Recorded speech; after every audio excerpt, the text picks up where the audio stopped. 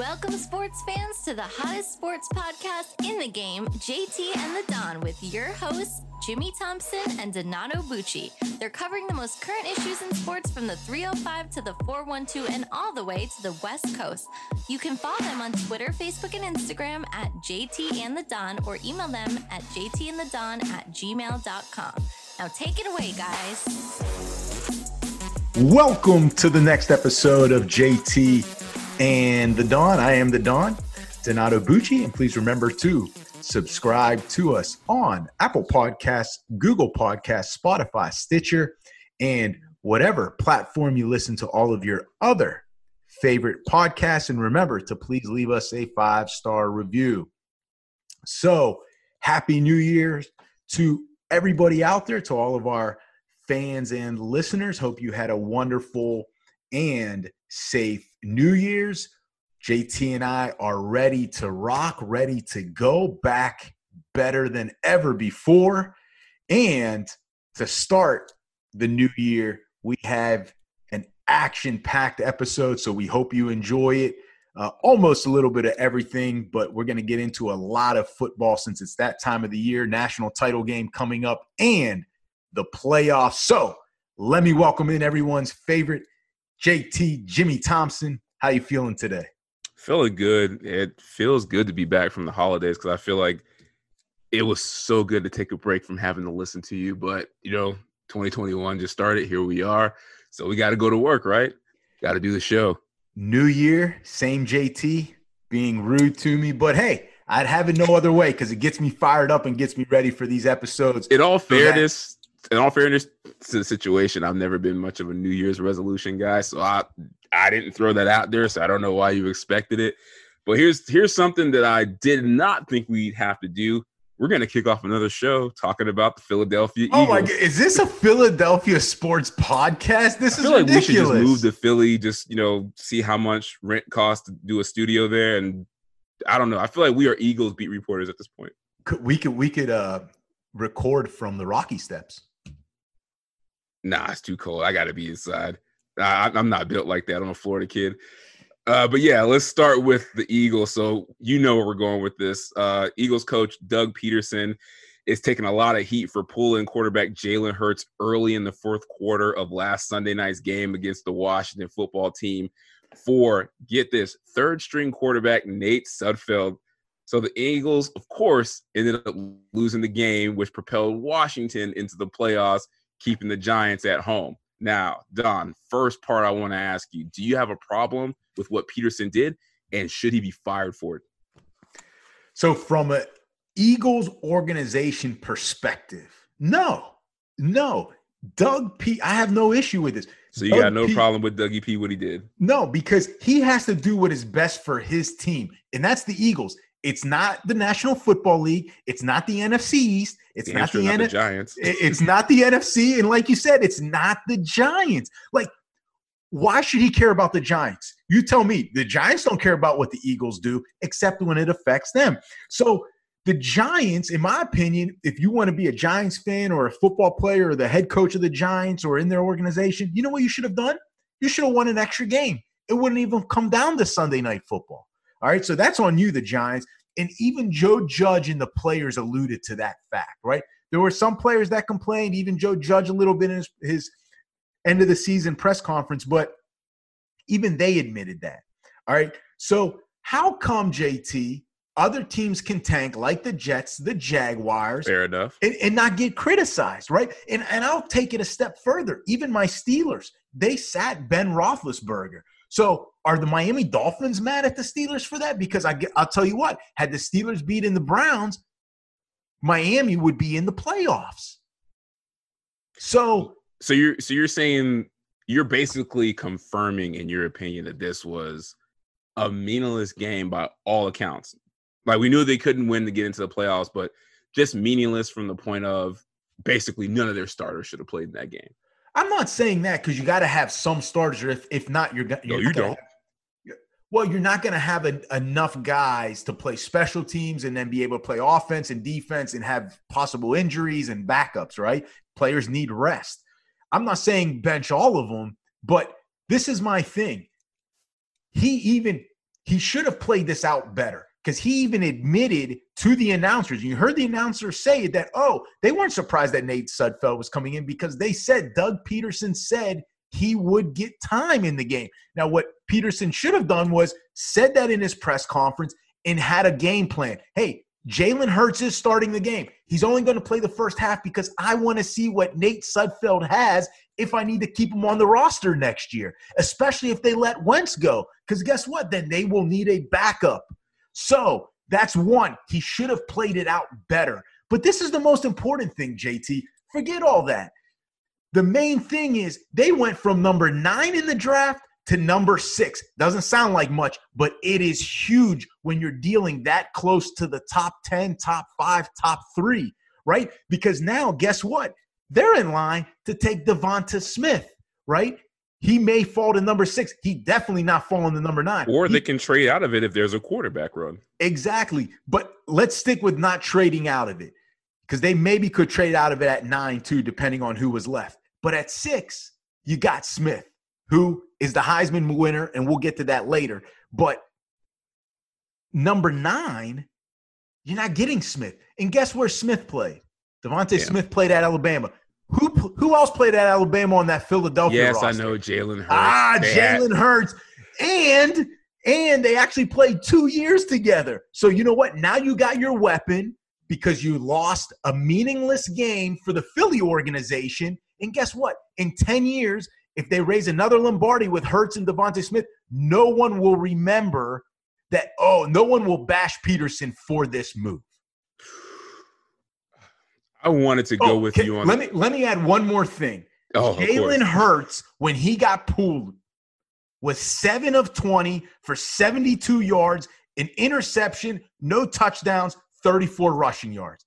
JT, the guy was not lighting it up. There is no proof that they were going to win that game with Jalen Hurts in. So Nate Sudfeld had to open the door. Go ahead, kick through it then. If you first of all, you think they would have won with Hurts. A few things. If you want to go on numbers, yes, he wasn't having a great day as a passer, but he was literally the only reason that offense was in the game. Had 2 rushing touchdowns. Also, questionable call by Doug Peterson. Down by 3, 17-14. Instead of kicking the field goal to tie it up, they go for it on 4th down. Anyway, that's beside the point. And also, he didn't look any worse than Carson Wentz had looked for the previous 12 games that he got to start and finish horribly. Now, anyway, let me go to the original question. Did I have a problem with what Peterson did? I was going to be along with you all the way until it just keeps coming back to this. If this is about basically what you're saying is it's a meaningless game. It's about, protecting the people on the team and what you got. And then all of a sudden they had this grand plan to move up all the way from 9 to the 6th spot in the draft. That was the grand plan, right? Well, apparently everybody else must have known that except for the guys that play for the Philadelphia Eagles, because that's the way it normally is. JT, that's the way it normally is. Nobody agreed. Nobody agreed. Nope. Nobody agreed with that. Players never tank. It's organizations, never players. Remember that. They're playing for their job every game. And that's the problem that I have with it. You might be tanking for a better future, but guess what? Those guys that are going out there and playing, that are active, you're putting their careers on the line by saying this game doesn't matter, by putting them in a position to try to lose this game. Disrespectful. This ain't no different than when Vontae Davis retired at halftime when he was with the Bills. He got all that flack for that. This is the same or worse to me. How is that any different? You game planned. They put them in a position to win. They were losing. No, they didn't game plan it because nobody thought they were going to pull Jalen Hurts. They definitely didn't think they were going to pull him in the game that they could actually win. They knew they weren't going to go to the playoffs, but those guys still want to play. But here's the real problem I have with this. It's not so much the Jalen Hurts part, which we'll get to his reaction in a moment. Not so much about him.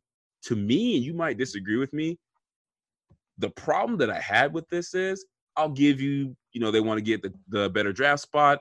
They want to evaluate some guys, even though I don't know why anybody would want to evaluate Nate Sudfeld. Here's the real issue I have with what Doug Peterson did.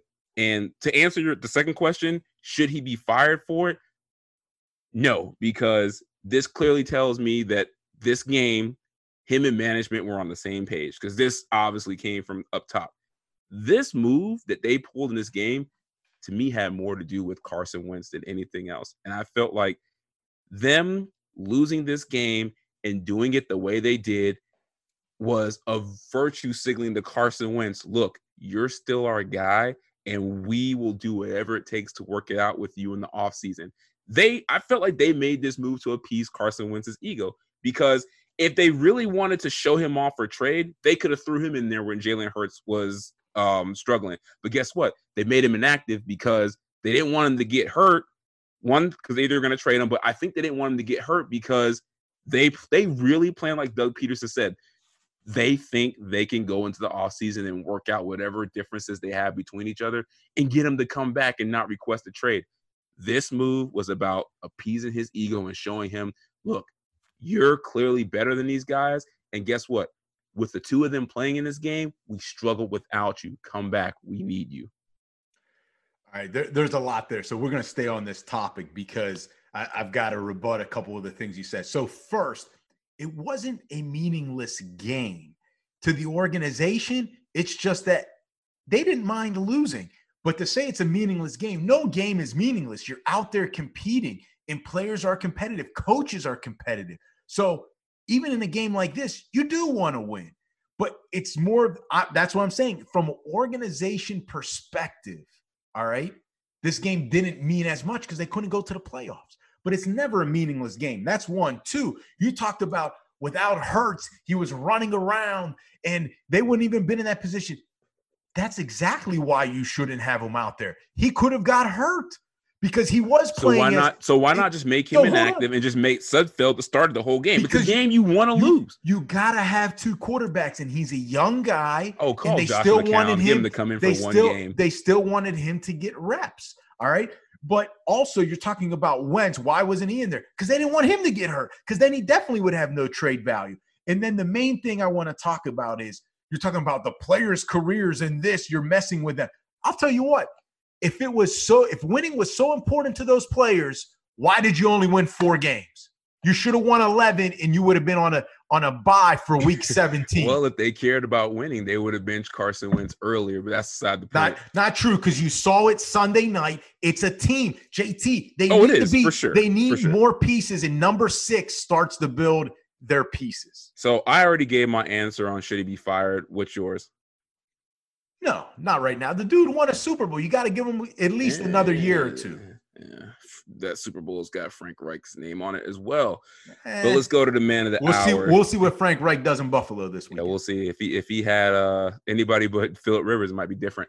Jalen Hurts visibly pissed off because clearly he wasn't in on the fix that the Eagles had going.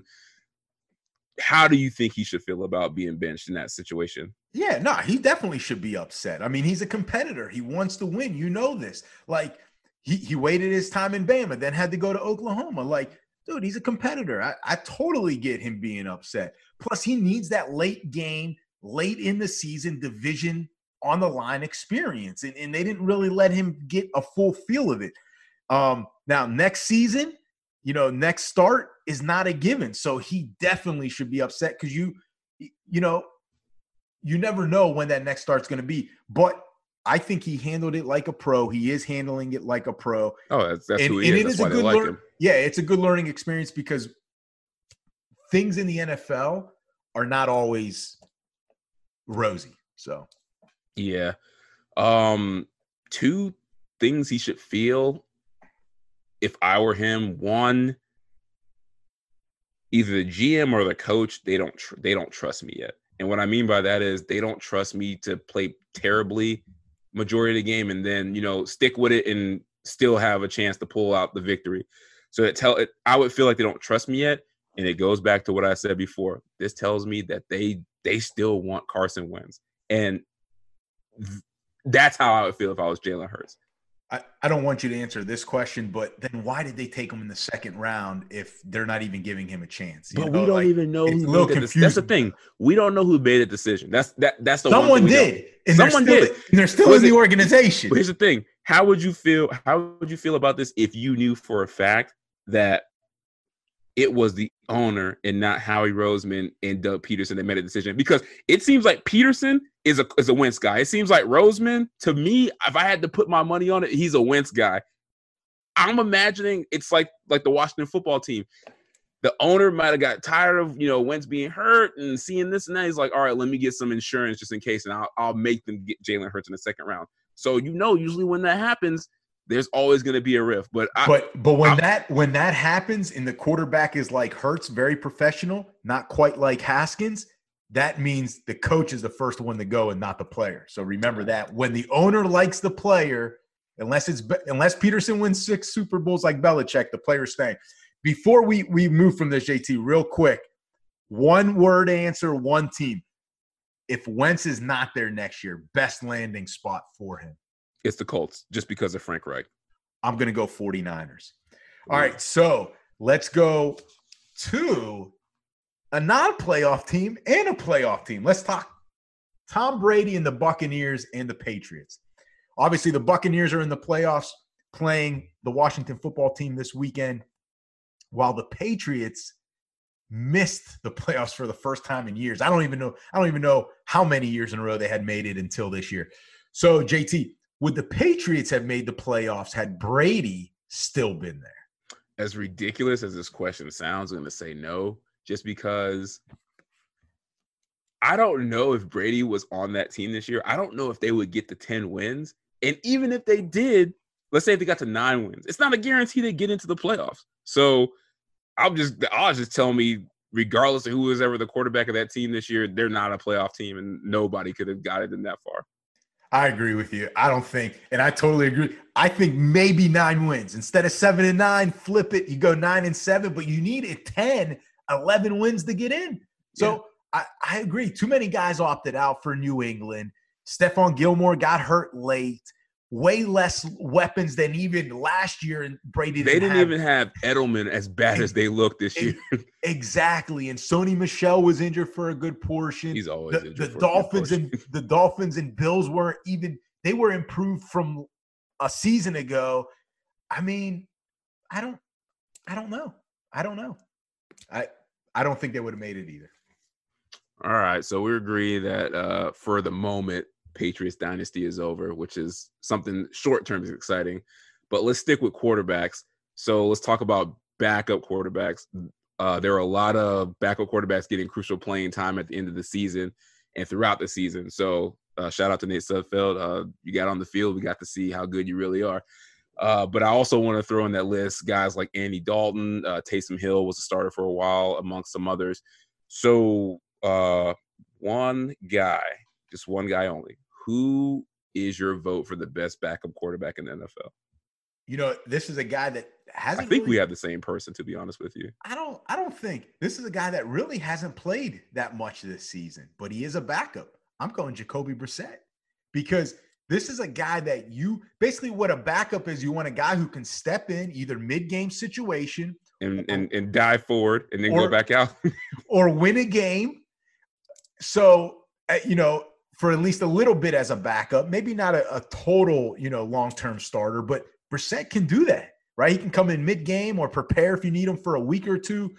He has been in so many different scenarios in his NFL career as a backup that he's comfortable in any situation. And he has shown that he can kind of win long-term enough as well. So I'm going Jacoby Brissett because he checks all the boxes as a backup, but can also possibly be a long-term or a longer-term replacement. And honorable mention to my guy, P.J. Walker. Yeah, I love P.J. Walker.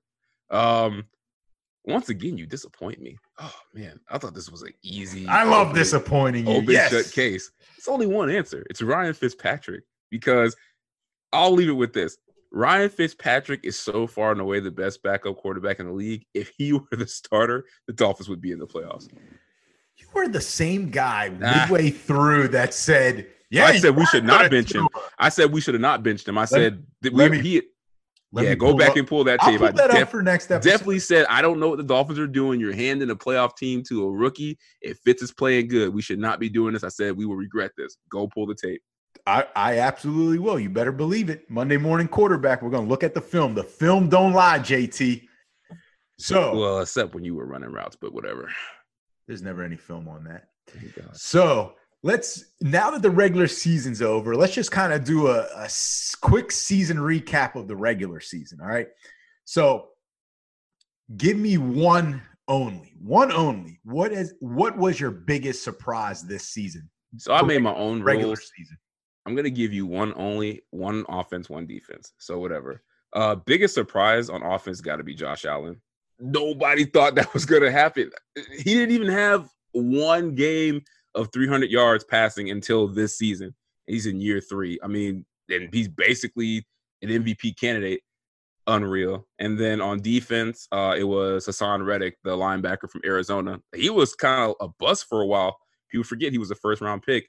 11 sacks this year, including that 5-sack game he had toward the end of the season. So those are my 2.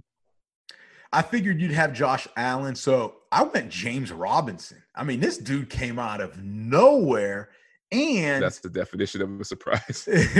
I mean, he came out of nowhere, and he helped a lot of people in fantasy football too, so he was a pleasant surprise for a lot of people. Listen, he had the most yards from scrimmage as an undrafted rookie running back ever, JT. Did he get the record? He did. He got the most yards from scrimmage, okay. But he didn't get the rushing record. Correct.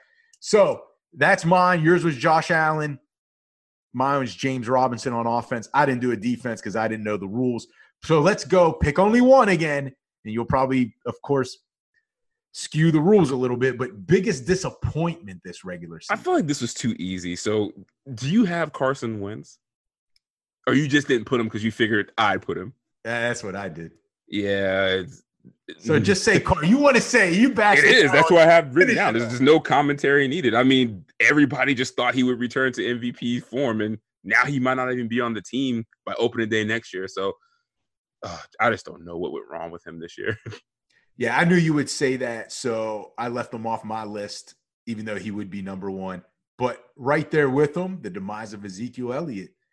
I read somewhere, I think through week 13 or 14, he only had one 20-yard run or longer all season, JT, up until that week. Oh, yeah, I remember that, yeah. And the play resulted in a fumble. Yes. And then he missed like the last 2 or 3 games of the year. So, I mean, you talk about falling off the cliff real quick.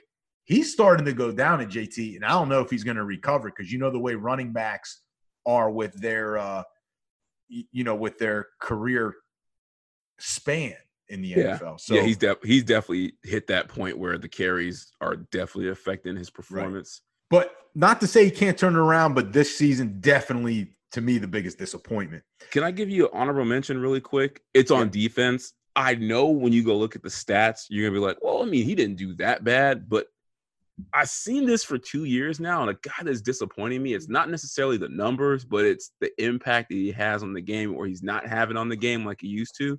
It's Khalil Mack. And I think he's a guy that's disappointing me because he was, all right, J.J. Watt and then Khalil Mack's about to take over the league as the best defensive player. Bro, I forget he plays for the Bears at times. Yeah, you know what?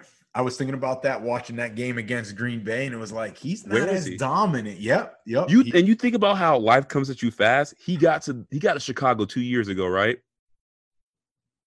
Yeah, I think maybe 3 now. Was it 3 years ago? Think so. About the first game he played with the Bears, and it was against the Packers. He knocked Aaron Rodgers out of the game, had a defensive touchdown, 3 sacks. Like everybody was like, John Gruden is an idiot for trading this guy. 3 years later, it's like, oh, shoot, he's on the roster. I didn't even know that. That's true. I agree with you. That is, I don't know if he's the biggest disappointment on defense, but he was disappointing. But to me, I just feel like just a combination of where he was. And like when you hear the name, you're like, oh, yeah, that's Khalil Mack. Like did he even make the Pro Bowl? I don't know, but probably not. Who kind of doesn't these days? Let's stick with individual players then. What player this year has shown you enough that you believe how much time we got? They're due for a breakout year next season? What's your definition of a breakout? Because I feel like to do this, to be on this list, you kind of had to have had like a mini breakout. I would say one of 2 things. Either you got just a little bit of playing time and then you're going to be like a fantasy star or a Pro Bowler, or kind of Josh Allen. had a decent year last year, but now he had like an MVP type year. So All right. one of those two categories. Man, I had 4. I just didn't know which ones you were going to pick, so I'll let you go first. All right, so I'll give you my 3 real quick.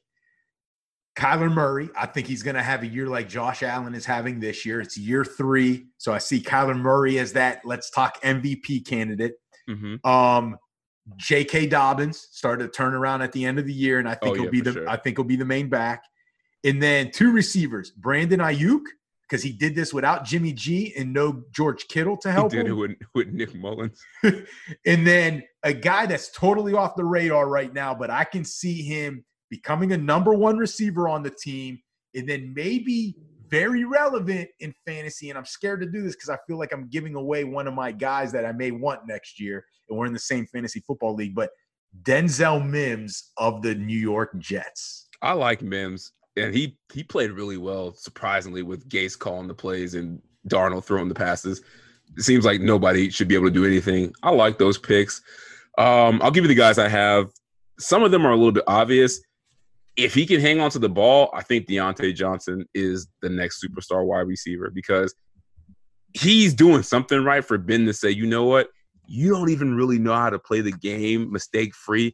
I'm still going to throw it to you 15 times a game. And that says a lot because if you think about it, that's Antonio Brown level of attention that he's getting from a Hall of Fame Pro Bowl quarterback in Ben Roethlisberger. So obviously Ben sees something that requires him to make him that much part of the game plan. So if he can get rid of the drops, I think Deontay, you're looking at maybe like a top 4 receiver in the league. He get it together. That's a good one. Next, Robert Tonyan, tight end, Packers. He didn't catch a lot of passes, but he scored a lot of touchdowns. I think he led all tight ends in touchdowns. He had 12 or 11. So he's playing with Aaron Rodgers. Clearly, Rodgers still has MVP caliber play left. So if they can come in a full offseason where they're making him like, look, you're the number 2 guy behind Devontae, I think you're looking at maybe like that George Kittle type of breakout next year when he's getting more targets and more looks. And I think he's a guy that we're going to be like, man, we should have seen this breakout coming. Wow. Okay. Next guy, I'm going to stick with the Packers. I'm going to get out of the fantasy realm. I'm going to go on defense. I saw him do this a lot because mainly he messed up a lot of my fantasy matchups. But I'm going to ask you an easy question. Pro Football Focus, they rate all the players, right? Who do you think was the number 1 cornerback in the league? Was it Alexander? No, it was Jalen Ramsey. But Jair Alexander was number 2. There was points at this year where Jair Alexander was the number 1 cornerback according to Pro Football Focus. You think about it, most people don't even know who he is. And if you go look at the numbers, he locked down receivers all year. I mean, some studs he locked down for bad games. So I think you're looking at the next like Revis, Jalen Ramsey type of lockdown corner where teams are going to be like, look, this is number 23. Stay away from him. We're not throwing to his side of the field. And then the last one, kind of piggybacking off your disappointing player, I'm going to go Tony Pollard because I think he showed this year that if they can financially do it, the Cowboys can move on from Zeke Elliott and they'll be in good hands. Tony Pollard is fresh. He's athletic. He don't fumble the ball. He's a good receiver. He might be a better receiver than Zeke. And I think you got to go with the young guy. He showed me some things, especially at the end of the year, to let me know that he, with more opportunity, could be a breakout player. And that, JT, is why you don't pay running backs beyond their rookie contracts to long-term extensions to big money. I get it. There's always a Tony Pollard out there. Not to say Pollard's not good. I think he is going to be really good. And you saw glimpses of it. But when you got a Tony Pollard, why pay Zeke all that money? You could have saved that money. They didn't have him at the time. You could have saved that money for Dak. All right, so one more question to kind of cap the season. We saw, JT, many historical performances this season. Which one, in your opinion, was the most impressive game performance? You know what's crazy? When you brought up this question, I actually had read an article like a couple days before, and it was like the top 50 fantasy performances of the year. And I went through all of them. Like, these were crazy games. Like, this had to be one of the most crazy years in terms of like weekly performances by like offensive players. Like, I don't think I've ever seen anything like this. But out of that crazy list, I got to pick two. One is just me being a homer because he basically won me most of my fantasy matchups with I had it at the top performance. Of the list. Go ahead. You got to go with Alvin Kamara. 6 touchdowns. Should have been 7. Thank you, Taysom Hill, on Christmas Day against the Vikings. I mean, this game was so incredible. I remember I was watching this at my parents' house. He had scored 3 touchdowns before halftime. I was like, all right, we got to get in the car and go home. 30-minute drive. By the time I get home, I got a text saying, like, oh, are you happy now? He scored touchdown number 5. And before I can verify that, he scores touchdown number 6. And it's just, man, how do you let somebody score that many times? That's like everybody on the Vikings defense shouldn't have got a check after that game. And then the other one is you got to go with Tyreek Hill, week 12 against the Bucks, 13 catches, 269 yards, 3 touchdowns. Crazy thing is he did, I think, 200 plus of that in the first half. So those are my 2 performances that I thought were the most impressive. Well, I had the Kamara one for sure, but I figured you would pick that since he I had you. to. He I would have said Devontae's 3 touchdowns in the snow too, but I mean 6 touchdowns, you can't beat that. He not only helped you win the fantasy title, but a lot of other people. So that is definitely an impressive game performance. I'm going to go with not so much a performance, but kind of a milestone. And that happened in week 12. And I hope I'm getting the name right. Callie Brownson of the Cleveland Browns became the first woman to serve as a position coach in NFL history when she served as interim tight ends coach for the Cleveland Browns. That happened in week 12. I was going back kind of like you did with the fantasy stats. I went back and just looked at all the historical moments from each week, and I saw this from week 12, and this one stood out. Kamara, obviously a great in-game performance, but what she did, setting a milestone history, that is true history. So I've got to go with her week 12. Yeah, I remember us posting about that. Shout out to her. Definitely on the year. That's probably one of the biggest milestones, if not the biggest one in the NFL for the year. And hopefully her and others, like Katie in San Francisco, hopefully they keep, grinding away and keep moving up that ladder to eventually, they'll be coaching their own team. So we'll definitely talk a little bit about that later, but yeah, hats off. I think that is the most impressive performance, what you brought up.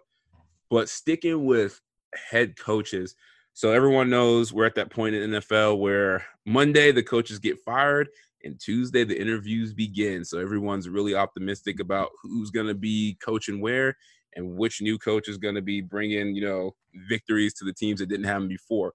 So main teams up on the slate, 6 head coaching vacancies. So, of course, we have the Jags, Jets, Falcons, Lions, Chargers, and Texans.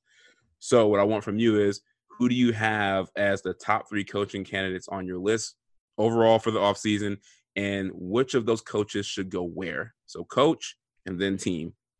So my top 3 candidates. You want to go back and forth, like 1 and 3, 3, 2, 1? Yeah, let's do that, and we can say where they should go. I think we both got it number 1. Is it Eric Bieniemy? Yeah, I got Bieniemy at number 1. I think he should go to the Texans because he's got Deshaun Watson. He can kind of build the offense the way they did with the Chiefs, and he can build that offense the way he wants to, but already has a stud quarterback. I do have Bieniemy at number 1. I was all for him going to the Texans for all the reasons you named until the Texans went and ruined it with the hire they made at GM, player personnel guy from the Patriots. I'm drawing a blank right now. Nick Caserio, I believe. Nick Caserio. This has nothing to do with him, but this is why I wouldn't take that job, because this all but tells me I feel like they're trying to find a way to get Josh McDaniels there to join him. But I actually would want him to go to the Chargers. And it's because they have a quarterback on a rookie deal, already proven that he can play. All their weapons on offense are locked up to good deals. Keenan Allen's locked up. Austin Eckler is locked up. I think Mike Williams was locked up as well. And plus, he still has a chance to get a GM that I think will be a good fit for him to come along with him. Louis Riddick, hopefully. So I definitely would think the Chargers would be the best landing spot for him. This is the only reason why I would hesitate to put the Chargers. Past experiences with the Chargers. No, well, that could be any coach, man. You could bring back Lombardi, and I'm sure he'd be worried about going to the Chargers the way that organization is. But he's got to play the Chiefs twice a year. I just don't like that for him as his first head coaching job, because those are going to be two really tough games. And then you got to match up against Gruden with the Raiders. And yes, we joke about the Raiders, but they are improving, JT. Yeah, they are. However you want to put it. Much more than we thought they would. Exactly. So he's now in a tough division there. Number 2, I've got Robert Saleh. He is currently the defensive coordinator of the 49ers. I've got him. He's defensive-minded guy, young, tons of energy. He gets the best out of his guys. You saw what he did this year with a lot of injuries. I think he should go to the Falcons. They have the offense in place, even though it's a little bit older. He can build the defense the way he wants to, combine two forces. Maybe he gets them to the playoffs. I love the Robert Saleh pick, and the only reason I don't have him is because we can only choose 3 guys, but he's number 4. Number 2 is your buddy, Arthur Smith, OC. Ooh, you came around on him, Came around, man. Tannehill did too many crazy things I swore he would never do. I'm going to say I like him to go to the Jags, and the reason is because I know who the quarterback's going to be. Trevor Lawrence, to me, I think he can do some of the similar things he did with Ryan Tannehill in a more talented guy like Trevor Lawrence. Big, strong arm, underrated athletically. And they already have a running game with James Robinson. So I think if he can bring some of the same things he did with the Titans to the Jags, I think you can start to see some similar success. Did you say underrated in the same sentence as Trevor Lawrence? I thought I'd never hear you say athleticism, yeah, because people think he's slow. He's not. Number 3, this is a guy that was not on my radar screen that much, and because you probably didn't know who he was, and I guarantee you got the same person. I know who this guy is. I've been following his progression. He's learned under some great head coaches, some of the best actually. I got Brian Daboll. All right, we got the same number 3. I've got him. Listen, what he has done with that Buffalo offense without really having a true number 1 No. What he did with Josh Allen, like let's not kid ourselves. That's what I'm saying. I'm saying with that offense, and then what he's done with and for Josh Allen, and I like him going to the Chargers for all the reasons you named. Bieniemy going there, young quarterback. I think he can. I think the defense is young. Regardless of like who goes there, it seems like you think the Chargers is a trap job in general. Like just because of who they would have to play in a division every year. Oh, it is. But I'm just saying why I didn't like Bieniemy doing it is because I think Andy Reid knows him. Mm-hmm. See that? Or maybe he knows Andy Reid. Maybe. But the Chargers defense is not the Tampa Bay Buccaneers of 2002. Let's not be fooled. Yeah. Of when Gruden, Chargers, if they're healthy, they do have some pieces on defense, but I get what you're saying. Of when Gruden beat the Raiders in the Super Bowl, he obviously knew their offense, but he had like an all-time great defense in Tampa. Yeah, let's not be fooled there either. So I've got number 3, Brian Daboll going, or good fit, the Chargers.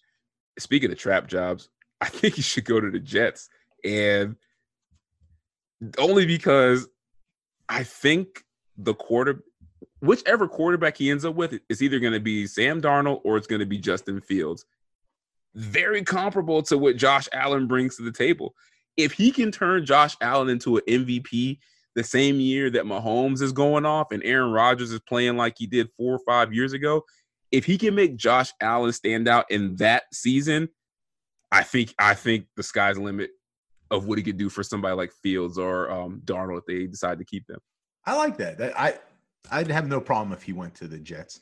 I still like the Chargers better for him, but I like that Jets. But before you go to the next question, what I want to know is what is the best coaching destination in your opinion available this offseason right now of those 6 teams?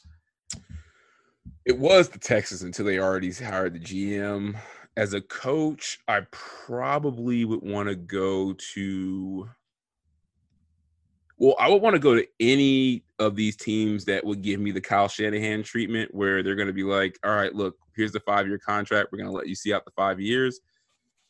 The best chance for me to do that, I would say, is the Jags because I think you have – well, first, you already know who your quarterback's going to be for sure, and you at least you know he's got talent, but you also have the cap space, and you have a lot of good draft picks. So the foundation to do what you want to do and put your imprint on a team is already there. You have a lot of options and ability to do that. And plus, I think Shad Khan, the owner, I think he's a good owner. And I think he's really patient with people because he was more patient with some of these guys than I would have been. Like, I would have got rid of Doug Marrone after the first year. He's given Tom Coughlin, he's given guys, time to do something until it just, ultimately it's too embarrassing to keep them around. So I would think, oddly enough, in Jacksonville, I think I got the longest rope. Plus, no state income tax there. The coach's check is much larger. I'm gonna stay to the South, but to the NFC, and I'm gonna go with the Atlanta Falcons. See, I think that's the trap job because all the guys that are propping that team up are old, and 1 or 2 years from now, they might not even be there. And then you don't even have they win enough to where you're not going to get the draft pick to replace those guys and keep the machine going. So that is exactly why I think it's a great spot. You're going to come in there. Most coaches, JT, look at Zach Taylor, right? You would have thought, oh, hey, they're perennially getting the number 1 and 2 spot, and then you get Burrow, and guess what? He gets hurt, and sometimes picks don't pan out. And Zach Taylor, they had to go on record and give him a vote of confidence after 2 years. Like, dude. Well, because I think they've shown improvement. It's just their quarterback effort. But that's my whole point. It doesn't matter, guys. Owners nowadays don't want to see improvement. This isn't the 1960s, 70s where you can build through the draft. They want instant gratification, instant victories, right? Instant Super Bowls, basically. But with the Falcons, that'll buy you time because with Matt Ryan and Julio Jones, you're going to win 4 or 5 games automatically. If you can build the defense, then you have a young stud like Calvin Ridley. They just traded for Hayden Hurst, still a very young, pretty good tight end. He's not that young, but he is a pretty good tight end. But this is why I like the Falcons' job. They're picking number 4 this year. So you have options. You don't need to be like the Jaguars and be like, well, we got to go quarterback. If you can trade out of that spot, great. If there's a quarterback there and you want to replace Matt Ryan Zach and give Wilson, maybe. And give that guy time to grow, you can take that. Or if you want to take a stud defensive guy or a stud lineman, you can do that. They're in a perfect spot there. You're going to win early to save your job. And I love what you said about the owner of the Jaguars. Arthur Blank's the same way. Yeah, he's up there. I agree with you. He hung on to Thomas Dimitroff for how long? But Dimitroff did have – it's like the tale of two halves. He did have some good drafts, but then at the tail end they didn't. So, yeah, I do agree. If anybody's going to do what Shad Khan does, Arthur Blank's going to give you some time too because he gave what's his name? Dan Quinn. Dan Quinn way too much time. Exactly, and that's why another reason why I think it's the best job. All right, so speaking of coaches and going places, there's one guy we didn't talk about. So at the time of this recording, Urban Meyer is the early front runner for the Jags position and reportedly is looking for $12 million per year. Should he take the job? JT, what kind of question? Of course, he's got 12 million reasons to say yes.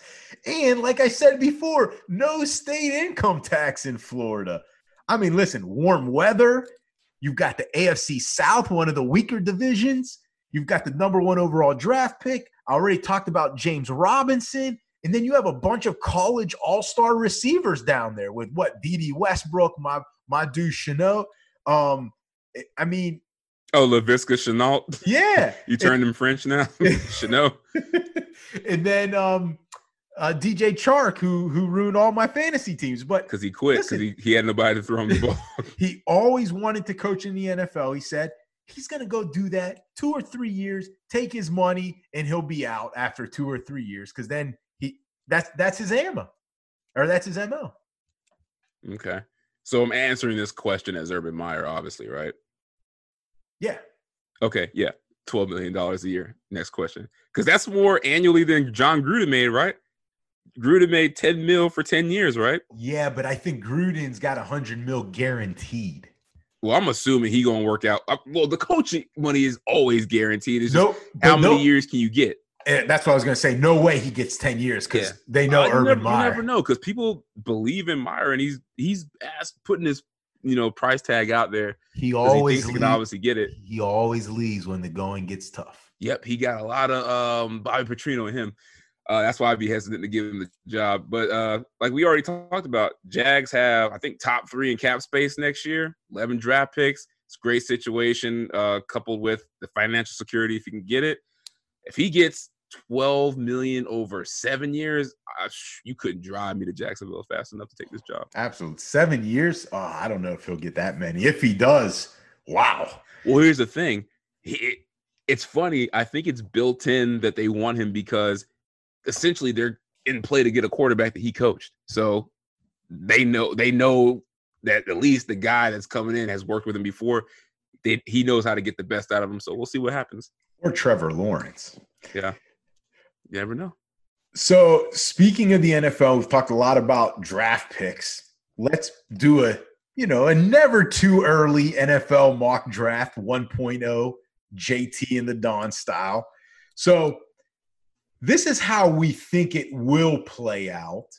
And let's put the trades aside. No trades here, all right? Just straight up.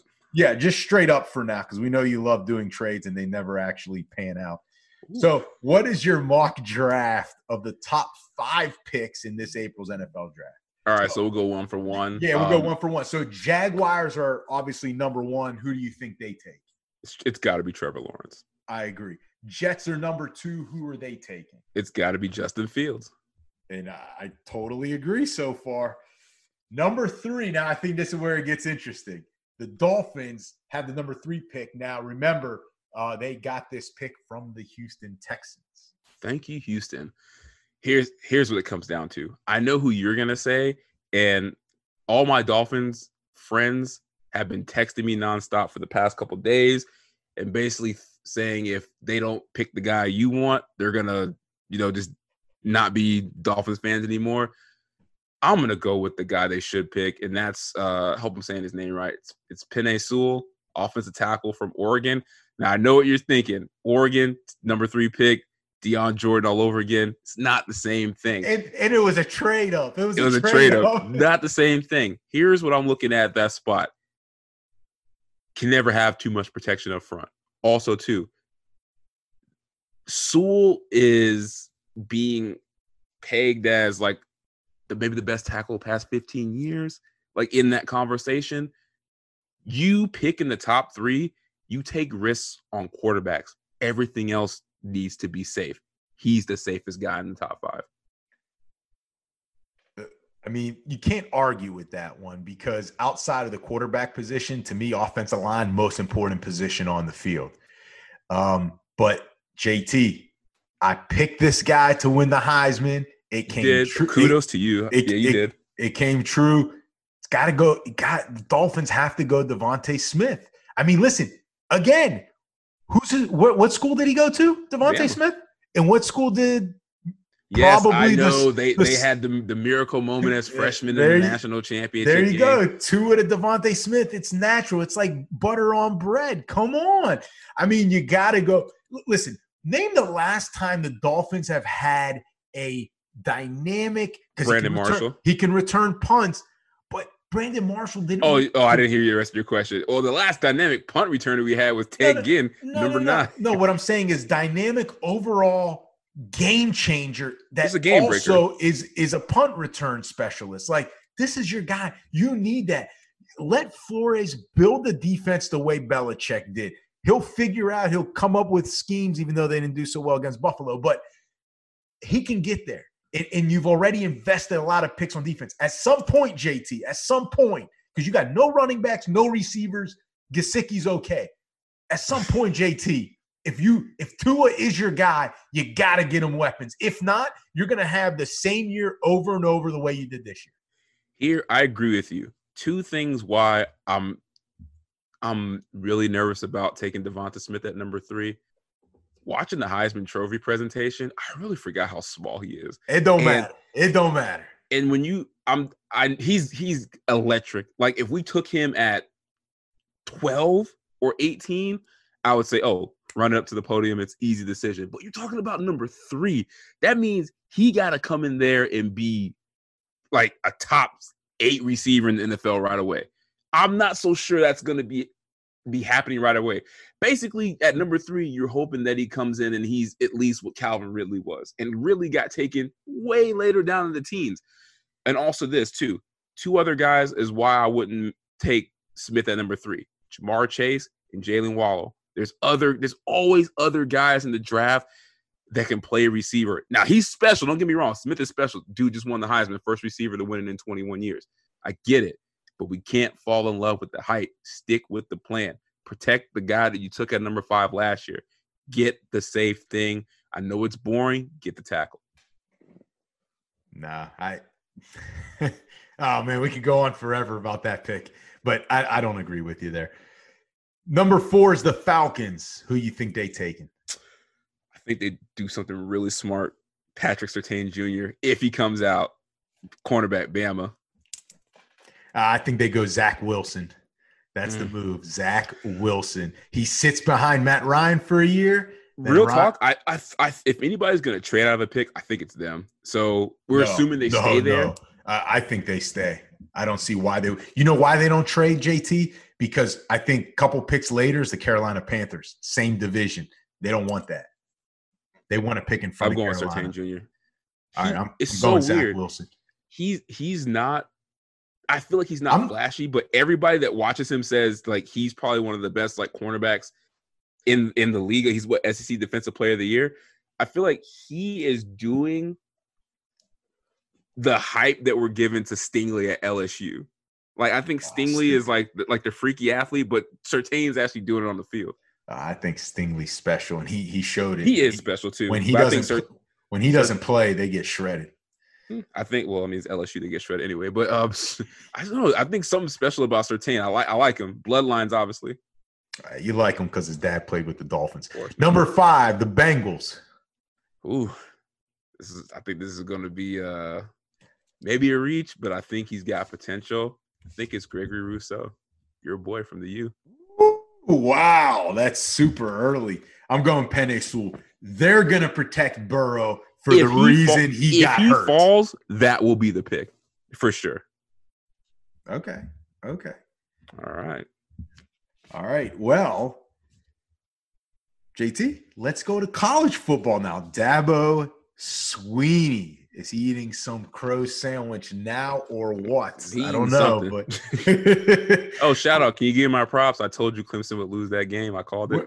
We're going to talk about one of JT's favorite people, though. Got to throw that in there. Dabo Swinney. So Clemson, as JT mentioned, got pounded by Ohio State in the semifinal of the college football playoffs, 49-28. Now, if you recall, at the end of the regular season, and actually after the championship games, Dabo Swinney ranked Ohio State number 11 in his coaches poll, and then doubled down on that statement by saying after the loss, he doesn't regret putting them at number 11. So JT, should he have done that, meaning put them at number 11, and should he now be regretting it? No, he shouldn't have done it because I don't understand what he was thinking. And this is just Dabo's arrogance and cockiness and pride. You played this team last year, and they were pretty much beating you until like the end of the game turned around last year. So I get what he was thinking. They didn't play that many games. They didn't look great in the games that they played. Let's put a little mental pressure on them. And it backfired because that team thought they got robbed last year in the playoffs when they played you.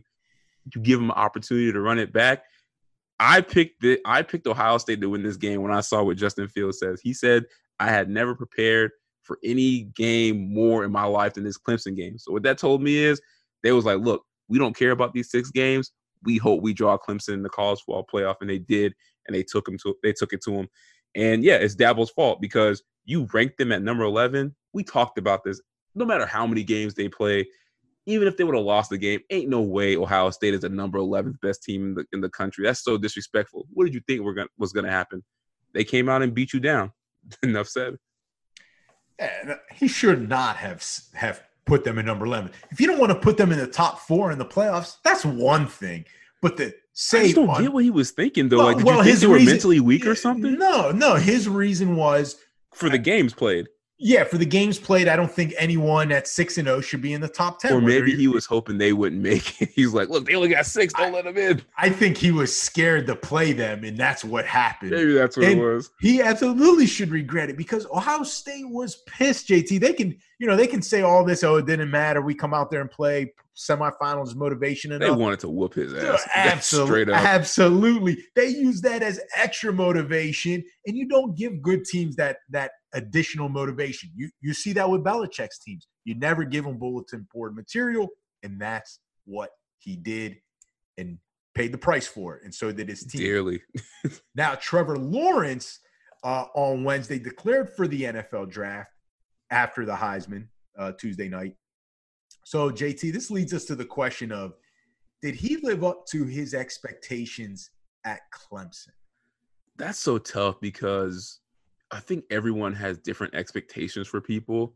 Me personally, my expectations for Trevor Lawrence were high because he was hyped up as probably the best quarterback prospect since Peyton Manning. Definitely, if not the best high school quarterback prospect ever, just from not only he had never lost in high school, but also like they were saying, like NFL scouts were saying, like he is the perfect prospect. Then he came into Clemson, an already good team, made Kelly be retired after one spring scrimmage, basically. You knew Trevor Lawrence was the guy. I saw him throw like a 60-yard bomb in a spring game, and I was like, for me, the expectations were through the roof.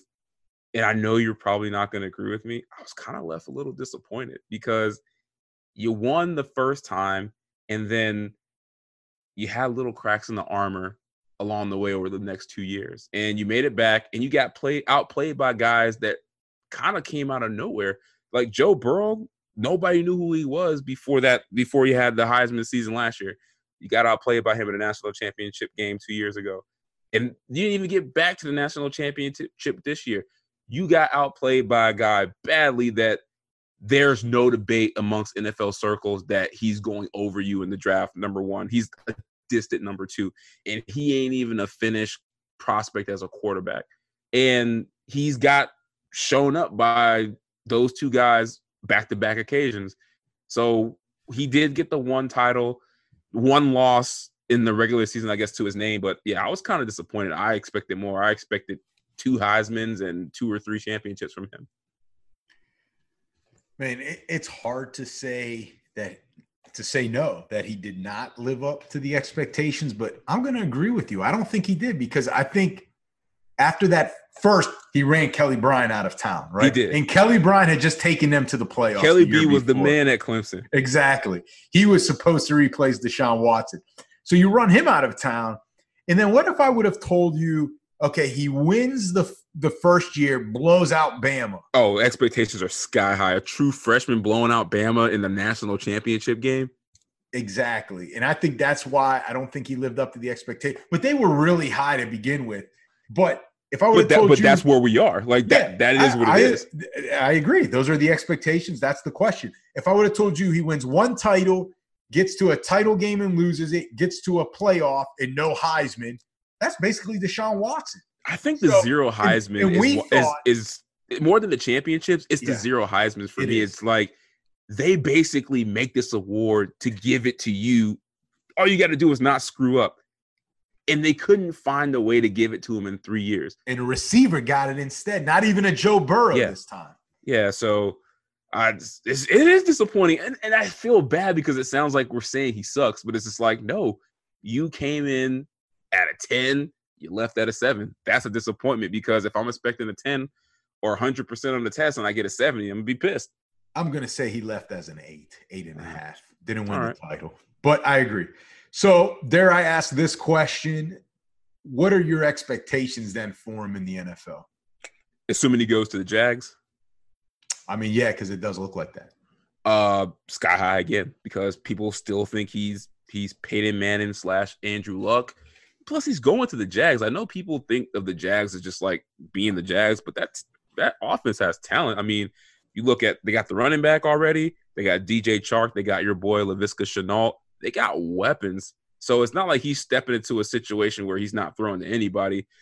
He's got the pieces around them. They got the cap space. They got the draft picks. We don't know who the coach is going to be, but we're assuming it's going to be one of these very offensively talented guys, maybe a Urban Meyer.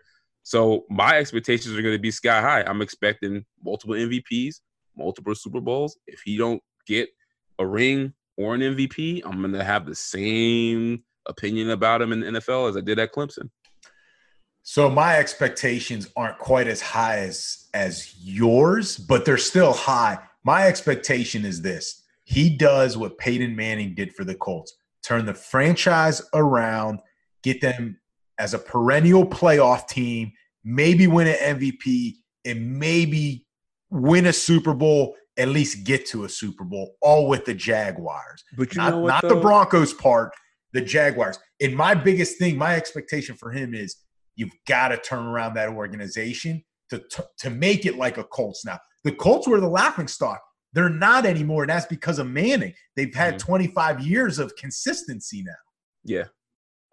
Yeah, I mean, I guess if Matthew Stafford is allowed to slide through his career without so many expectations, because really, to be honest with you, again, that's different though. He didn't have the hype. He did though. But not like think Trevor about it though. Number one prospect in high school. I'm surprised he went to Georgia, but number one prospect. Everybody was saying he was going to be a number one pick whenever he came out. Yeah, like they were just waiting on him. Yeah, but did he start as a freshman at Georgia? Yeah, I think he did.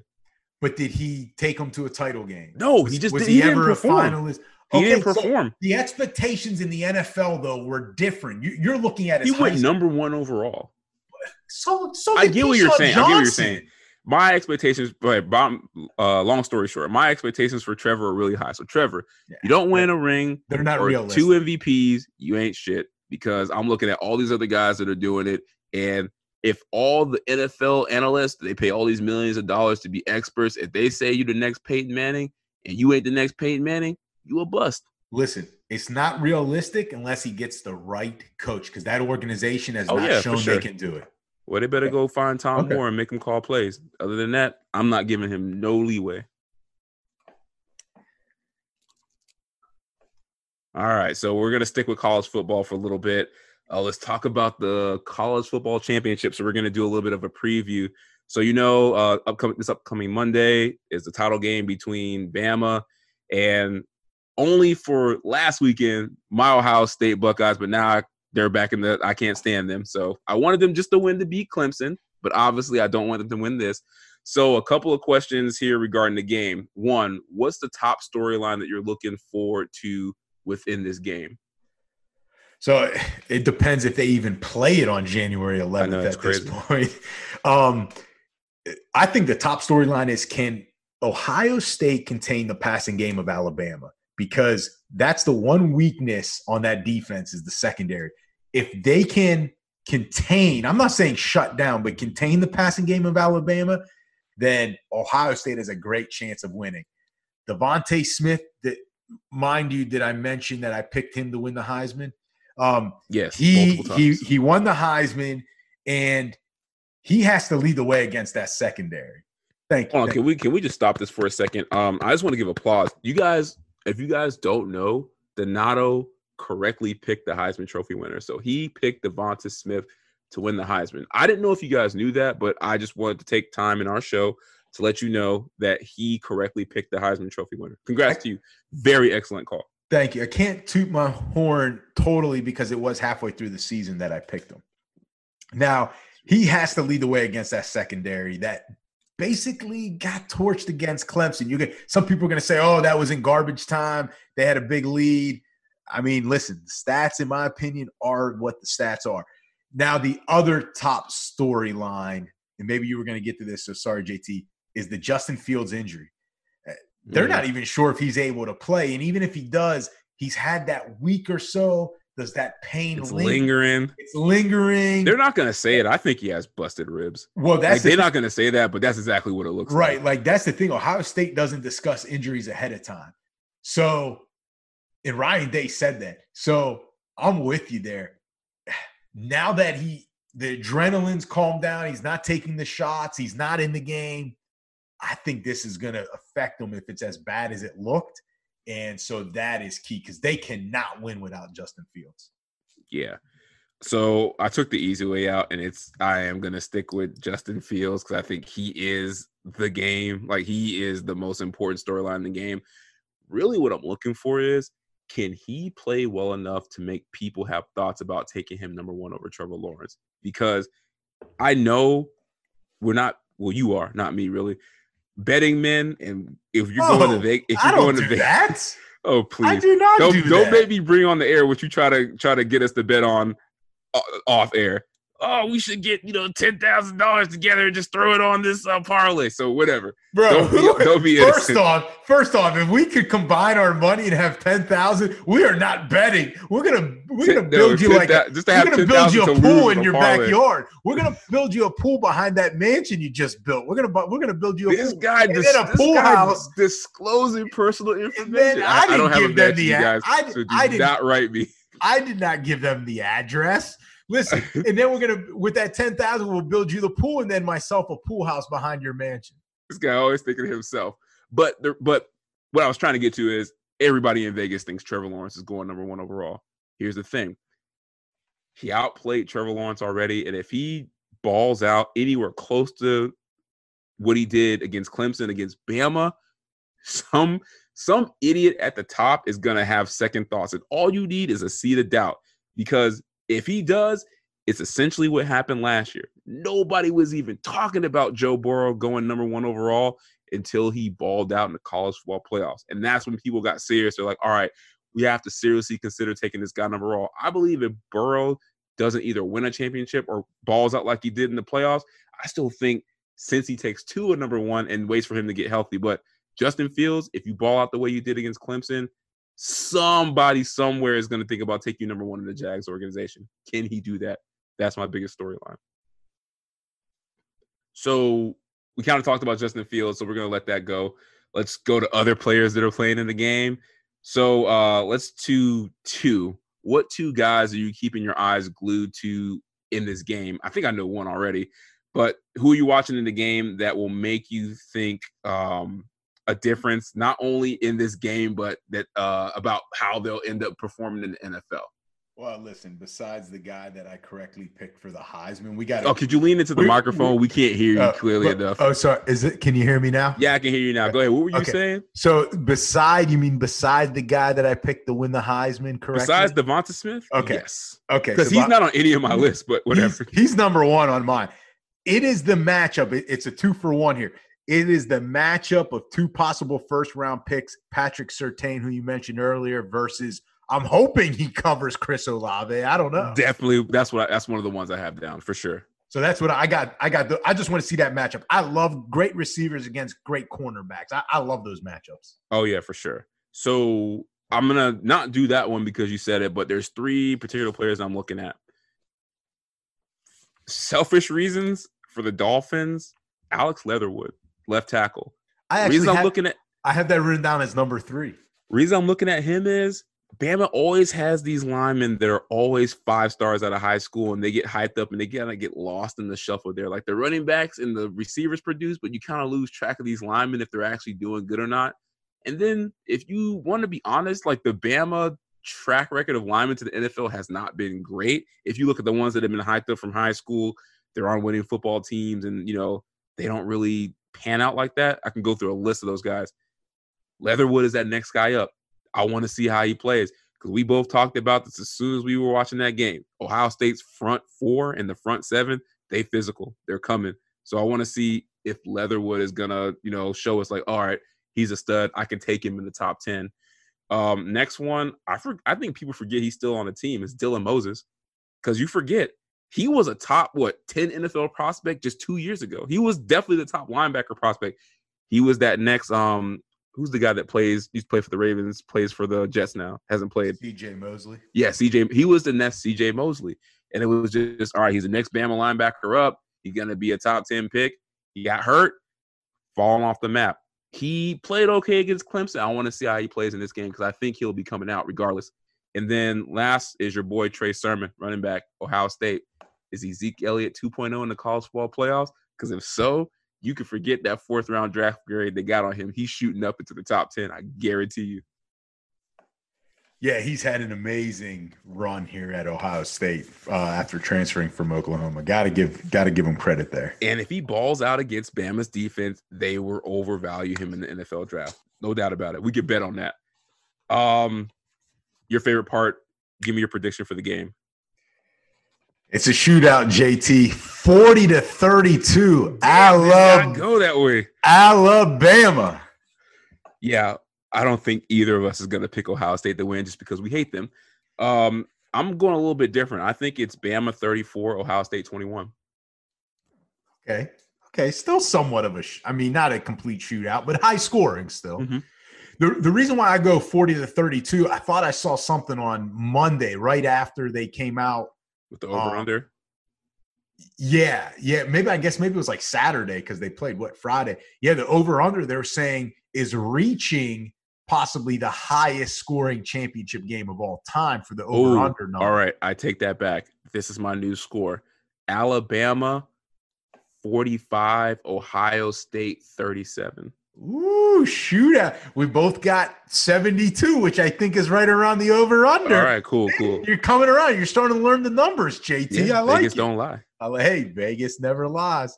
So let's another kind of Vegas topic, the never too early, or I should say in this case, the way too early Heisman pick.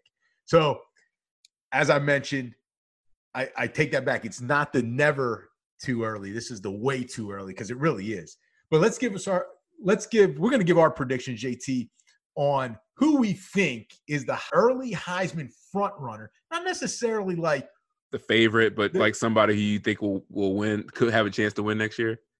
Well, let's just say front runner. Who you think is the front runner right now? This was tough. You had the pick, let's say if you had the pick.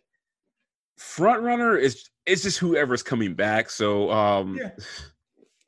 DJ Uiagalelei. Who's the one guy that you're sitting there saying, I think if I had to make the odds, this is who's number one on the list? Well, first of all, I looked at the list and DJ Uiagalelei's up there, and then I saw D'Eriq King's still at that 10. Number 3 or 4. I saw he was at like number 10, but he dropped after the ACL. I could be wrong. I didn't look at the odds. I looked at just a list. Well, regardless of that, whatever. I didn't look at that list. I didn't want to pick anybody on that list. To me, this is who I think could be a front runner, and it's somebody that didn't even start this year. This is contingent on him winning the job, and it's just merely by circumstance. I think it's Bryce Young, quarterback at Bama. 5-star top quarterback, taking over. You know that team's loaded. You know they'll be in the college football playoff again. Bama always has weapons. They're gonna get a new OC. They're gonna bring all this innovative play calling in, and you got this young, talented kid who is like highly rated of all the highly rated Bama quarterbacks that have come in over the years. I'm telling you, I think it's gonna be him. I think that's a good one, and I think you probably could throw in whoever the backup right now at Ohio State is. It ain't well. If it was Tate Martell, we couldn't do that, but. Well, that's why he's no longer there. I'm going to go with quarterbacks. I'm going to kind of put 2 here because I didn't know who to pick. Brock Purdy, who's coming back to Iowa. I wanted to pick him because I know he's up there, but I just feel like he's just the only guy that's coming back, so you got to throw him up there. Well, this is the other guy. This is the other guy I'm thinking is JT Daniels. Do you realize? I want to pick him, but I just they went. It's Georgia. Georgia quarterbacks, Heisman just don't mix. I know, but you got to remember something. Is their offense starting to go more toward the Alabama way? Because listen, they got Pickens out there. I think they'll still have, and he was 4-0 JT down the stretch in those 4 games, 10 touchdowns. That's 2.5 a game. That's right where you want to be. 2.5 to 3 touchdowns a game. The question is, and it always is this: can they beat Florida?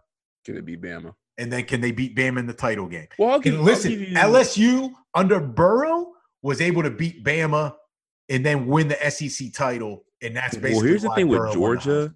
I like your premise because I actually like JT Daniels. I liked him when he was at USC. Thing I worry about with him, it's not about the player. It's about that Georgia defense being good enough to where they don't have to put up points. But listen, LSU's defense, Alabama's defense has been good. They put points up. Georgia has to learn to put points up. And I think JT Daniels is finally that quarterback, because I'm with you. All the Georgia quarterbacks look the same. The build, the arm, how they play, their demeanor. This is the Georgia stat line: 2,800 yards, 24 touchdowns, maybe 6-7 interceptions, and that's it. That's what they do. Yeah, and like a 10-2 record. David Green did it. 10-2 record, right? Yeah, 10-2 record. If Bama or LSU is down on the west side. So, but I think JT Daniels might be different. All right, he got JT Daniels, Brock Purdy. I got Bryce Young. De'Aaron King, I wish I could put you in there, but it doesn't let you going to play the whole year. Speedy recovery to him. So I want to go back to something that you briefly touched on earlier in the show. You brought up, we were talking about most impressive performances, and you were talking about Callie Brunson becoming the first. Well, she was the first woman to coach a position during an NFL game this year for the Browns. So got me thinking. I feel like 2020 has just been like a milestone for women in sports. So 2021 is no different. On Monday, the Boston Red Sox hired Bianca Smith to be a minor league coach. That, of course, made her the first Black woman to coach in professional baseball. And then this follows on the historic move that the Miami Marlins made when they hired Kim Ng in November, making her the first woman in MLB history to be named GM. And then, of course, to throw in the NBA as well, last month against the Lakers, Coach Greg Popovich got ejected from a game. Of course, everyone's top candidate to be a coach regardless. Becky Hammon made history by being the first woman to serve as a head coach in the NBA game. Of course, filling in for Coach Pop once he was ejected. So, Don, we've been seemingly waiting for this forever, but I want to ask you, how close are we to having women in top positions in every major sport? I think it'll eventually happen. That's a really tough question to answer when we think it will. I'm going to say, I think based on the progression of things and, how long it does take, I think in the next 10 to 15 years, which I know sounds like a long time, I think it should happen way sooner, and it should have already have happened. But I think in that next 10 to 15 years is where we'll finally see at least one. I think the bigger question is, when that does happen, JT, will it open the door to many others to follow? Meaning, of the 30-some basketball teams and baseball teams, are we just going to have one? Or is it going to be many get a chance to interview? You have one or two, kind of hired maybe every cycle. That's really the question. Is it going to be just a one and done? Or is it kind of like a Rudy Rule thing where we're just going to interview them and we're never going to take it seriously? Or is it going to be, there's going to be so much pressure on the first female head coach that if they don't succeed, it's going to be like, it's going to be like 10 steps back. Yeah, because that we can't hire, we can't take that chance. And it's like, what? Like, that's like, even if that happens, that's one person, that's one coach. There's probably so much pressure there. Like, you never get it right your first time around anyway as a coach. So most of the time. So I think the bigger question is the consistent hiring of female coaches in major sports. How is that going to look in the next 10 to 15 years? But it's also not a given that we'll have one in the next 10 to 15 years. Because like I said, it should have happened, say, probably already, right? I think we've talked about this before, and then I'll let you answer. With college, and maybe this was with somebody else, but I think it was with you, with college basketball. Oh, is this the Gino Auriemma comment? We did talk about this. There are so many great female coaches just in college, just in women's college basketball. There's dynasty level coaches in female and women's college basketball. Dynasty level coaches. I cannot believe they haven't even had a chance at men's college basketball. So that's why I'm like, I don't know how long it's going to take. It should have happened already. So that's why I worry about, I don't know when it's going to happen, JT. So I'm going to answer your question last, but to answer the original question, how close are we to having like women taking over top positions in major? I'm going to keep it to U.S. sports because I think the international thing is a little bit different with American sports. if you would have asked me this question 2 months ago, I would have said what you said, probably 10, 15 years if we're lucky. Honestly, I think we're a lot closer than that. I think it's about maybe 5 years away, and I'll tell you why. One, because the league that kind of started this and was spearheading it is the NBA, which most people agree is like they're like the most progressive league. So I don't know what they're waiting on with Becky Hammon, but I feel like in my gut, this is what I feel like they're waiting on with her. Either she's gonna get the Spurs job when Pop steps down, or they're making sure that she steps into a position where she has a chance to succeed, because I think they want the female coach to succeed, because they want to do what you're saying. They want to have a pipeline from college to bring these women up and get them in the NBA system so they can start coaching. Because it's clear about one thing. It's clear that in the NBA, most of the coaches and the front office people, if women have strong basketball minds, they're going to respect them like men. I think that's the thought process. But more importantly, I think the players respect them, and that's the good thing. Kobe Bryant started it. You see LeBron is kind of taking up that mantle, and even the players and the other men in the Spurs organization, they clearly respect Becky Hammon. So I think that's what basketball is waiting on, to make sure when she does get her chance, she gets set up right, and I think that'll open up the floodgates.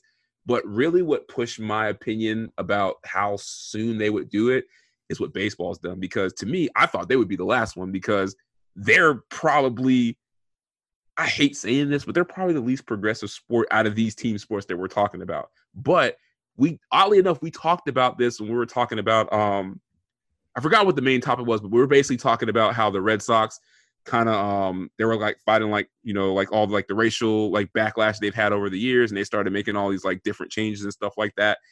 And I think we said on that show, we're like, you know what? Like baseball's not taking this. The Red Sox are showing this, and maybe like they're realizing they're moving toward, like newer times and newer audience. They shocked me. I didn't think this was something I would see anytime soon. You named a woman as the GM, Miami Marlins. Congratulations. Thank you for doing that. She's running a team, and Derek Jeter is basically there with her. So this is baseball's golden boy, and a woman is calling the shots, a minority woman at that. And then you put a black woman coaching in, I believe she's in the minor leagues, but I mean, that's a huge deal. That is way more progressive than anything that the NBA has done. So if the MLB is going at this pace, that gives me hope that this can be done in about 5 years. I hope, hey, the sooner the better. And I know that this is going to be something that not only on our show, but I think nationally in the media, as our show's not yet nationally, JT, that this will be something talked about, and definitely in the future more and more as we get closer to that milestone. So let's go to everyone's favorite, JT, weekend predictions. We have not 4, but 6 wild card NFL playoff games. That's crazy. I love the NFL playoffs. JT, I saw the schedule when they posted it. 1 o'clock, 4:15, like 8:15 on Saturday. 1 o'clock, 4:15, 8:15 on Sunday. I'm like, it doesn't get any better. Can we have wild card weekend every weekend? Like, you just want it for fantasy because you want to know if you're done or not. No, I want this every weekend all year. 3 football games Saturday, on Sunday.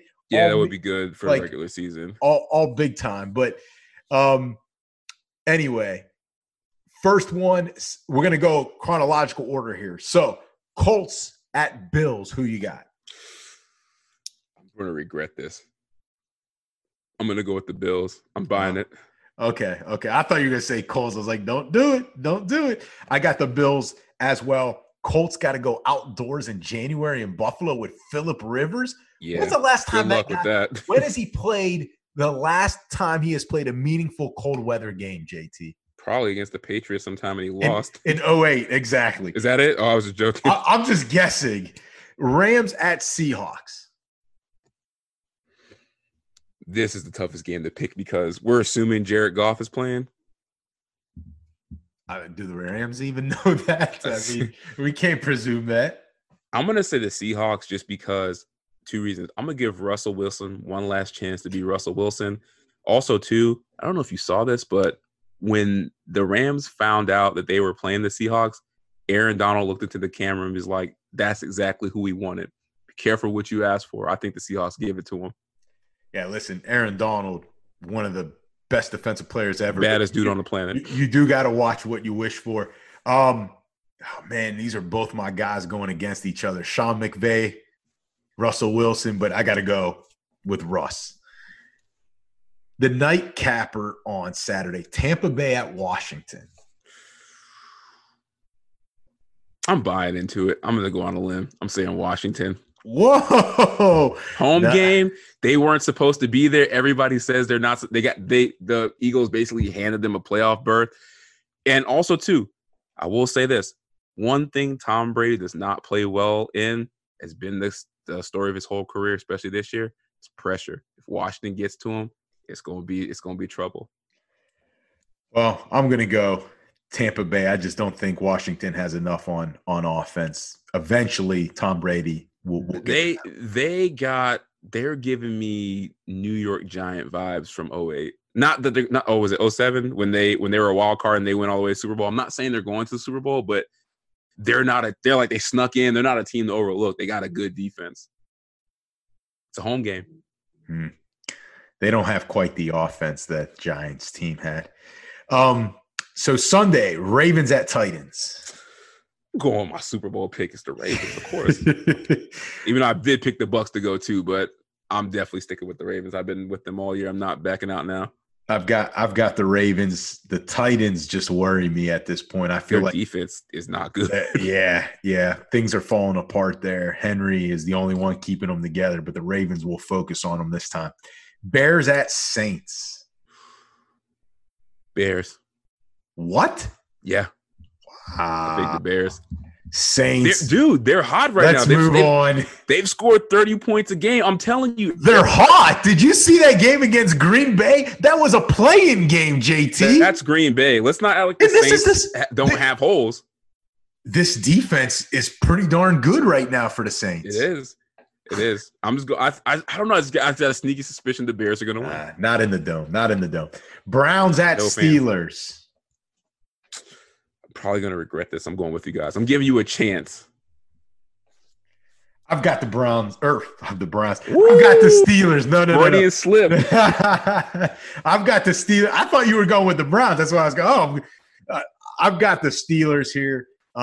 One, it's my team, but two, there's just something about Cleveland spoke a little too early. They were making TikTok videos to make fun of Juju. TikTok videos. Hey, y'all can't talk about people making TikTok videos. But see, I think that's the difference. They were mocking Juju in it, and I think that's why this time the Steelers use it as motivation.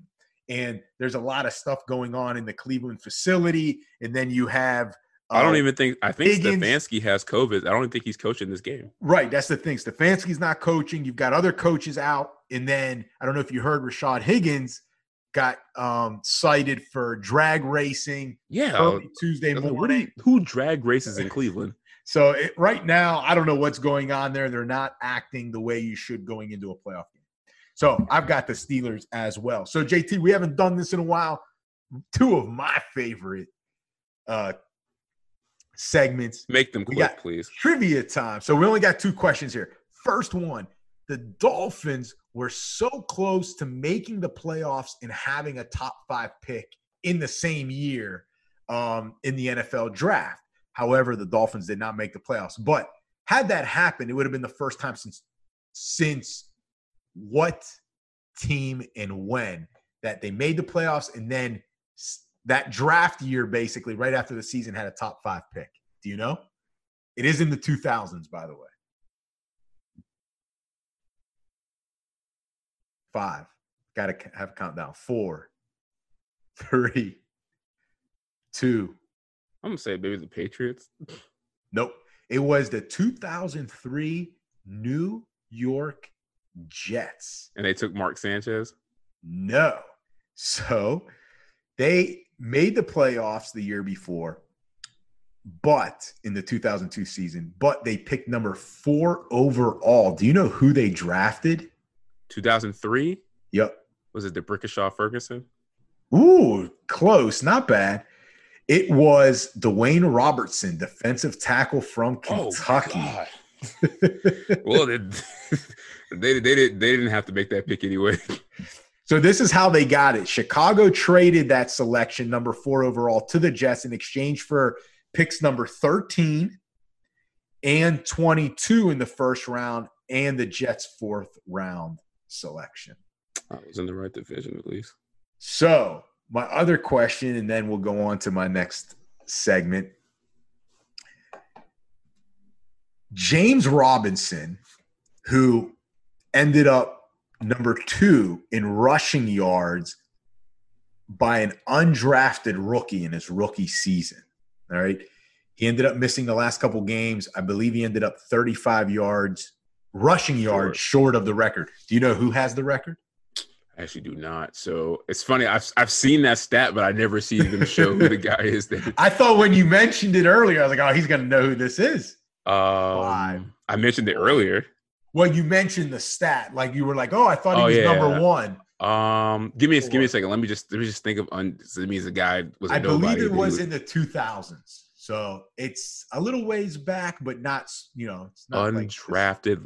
Like he had the rush for rookie running back. He had well over 1,000. I think like over 1,100. All right, I do got to put a timer on now. We may lose. I don't know. Olandis Gary. Not bad. Dominic Rhodes of the Colts. Do you remember Dominic Rhodes? Yeah, I do remember him. I just don't remember him rushing for that many. I did not remember. I was like, I knew he was all right, but not that good. Damn, never would have gotten that. All right, so we got to end on this note for the show. Surprise JT. There's 2 that Which I is want basically trivia, so I don't know why you keep making It's not. No, it's never trivia. This is more just off the cuff. What do you think? So I don't know if you know who this is. Ryan Garcia, one of the up-and-coming boxers. He fought this past. Is that the guy that got knocked down and then came back and won the fight, and he was like, yo, he hit me. I'm surprised he hit me. He landed the hit. Yes, it is. It's a young guy. He has funny story. It's so funny you're talking about this. So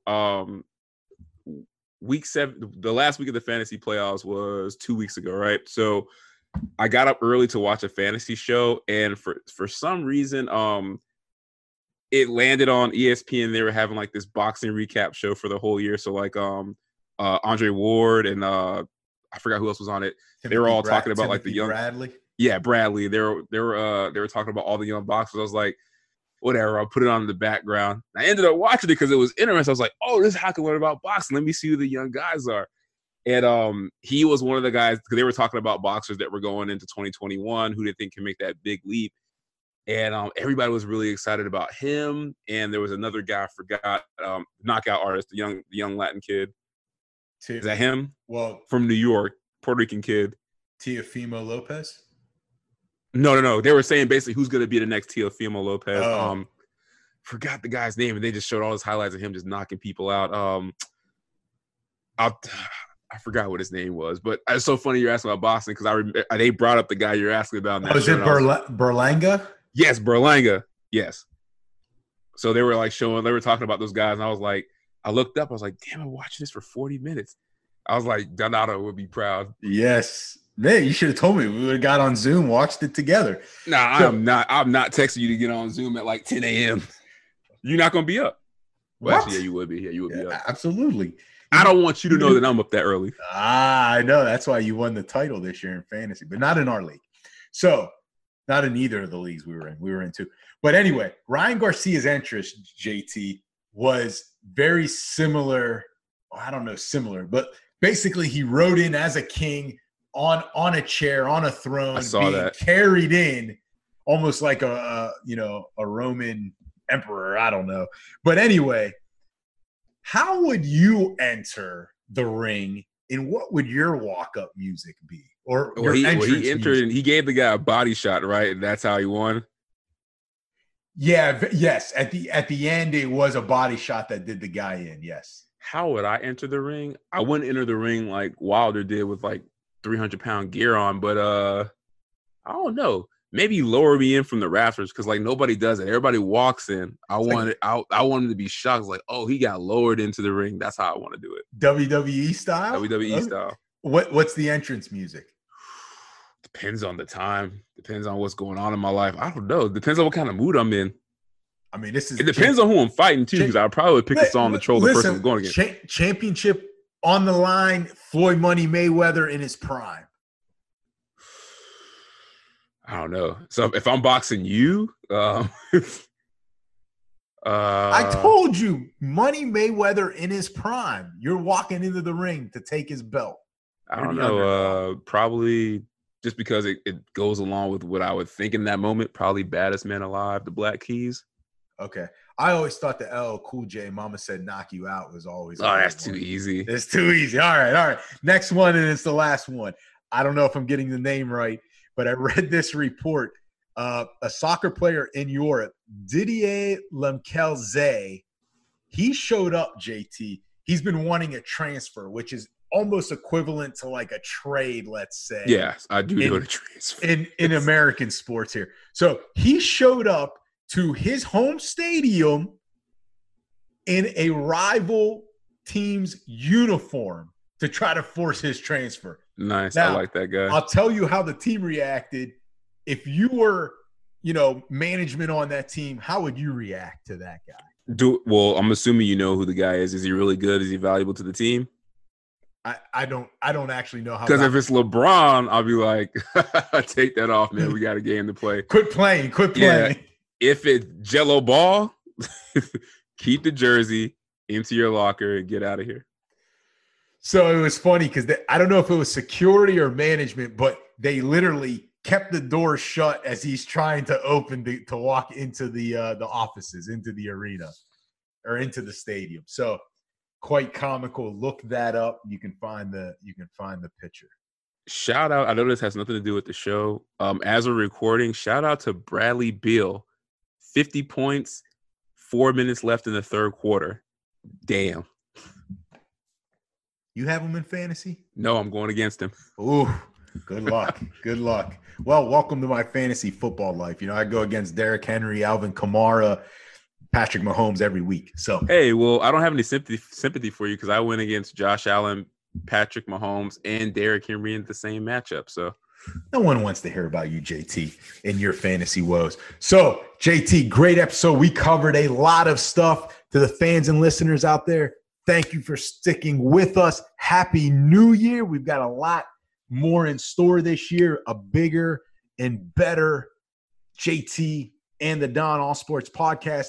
Please subscribe to us on Apple Podcasts, Google Podcasts, Spotify, Stitcher, and whatever platform you listen to all of your other favorite podcasts.